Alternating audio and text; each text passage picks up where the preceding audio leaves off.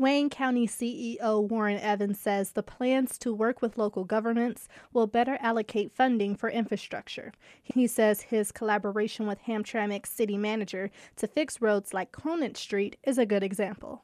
That's what county government should be about. It should be about working with communities to do what we can to fix problems.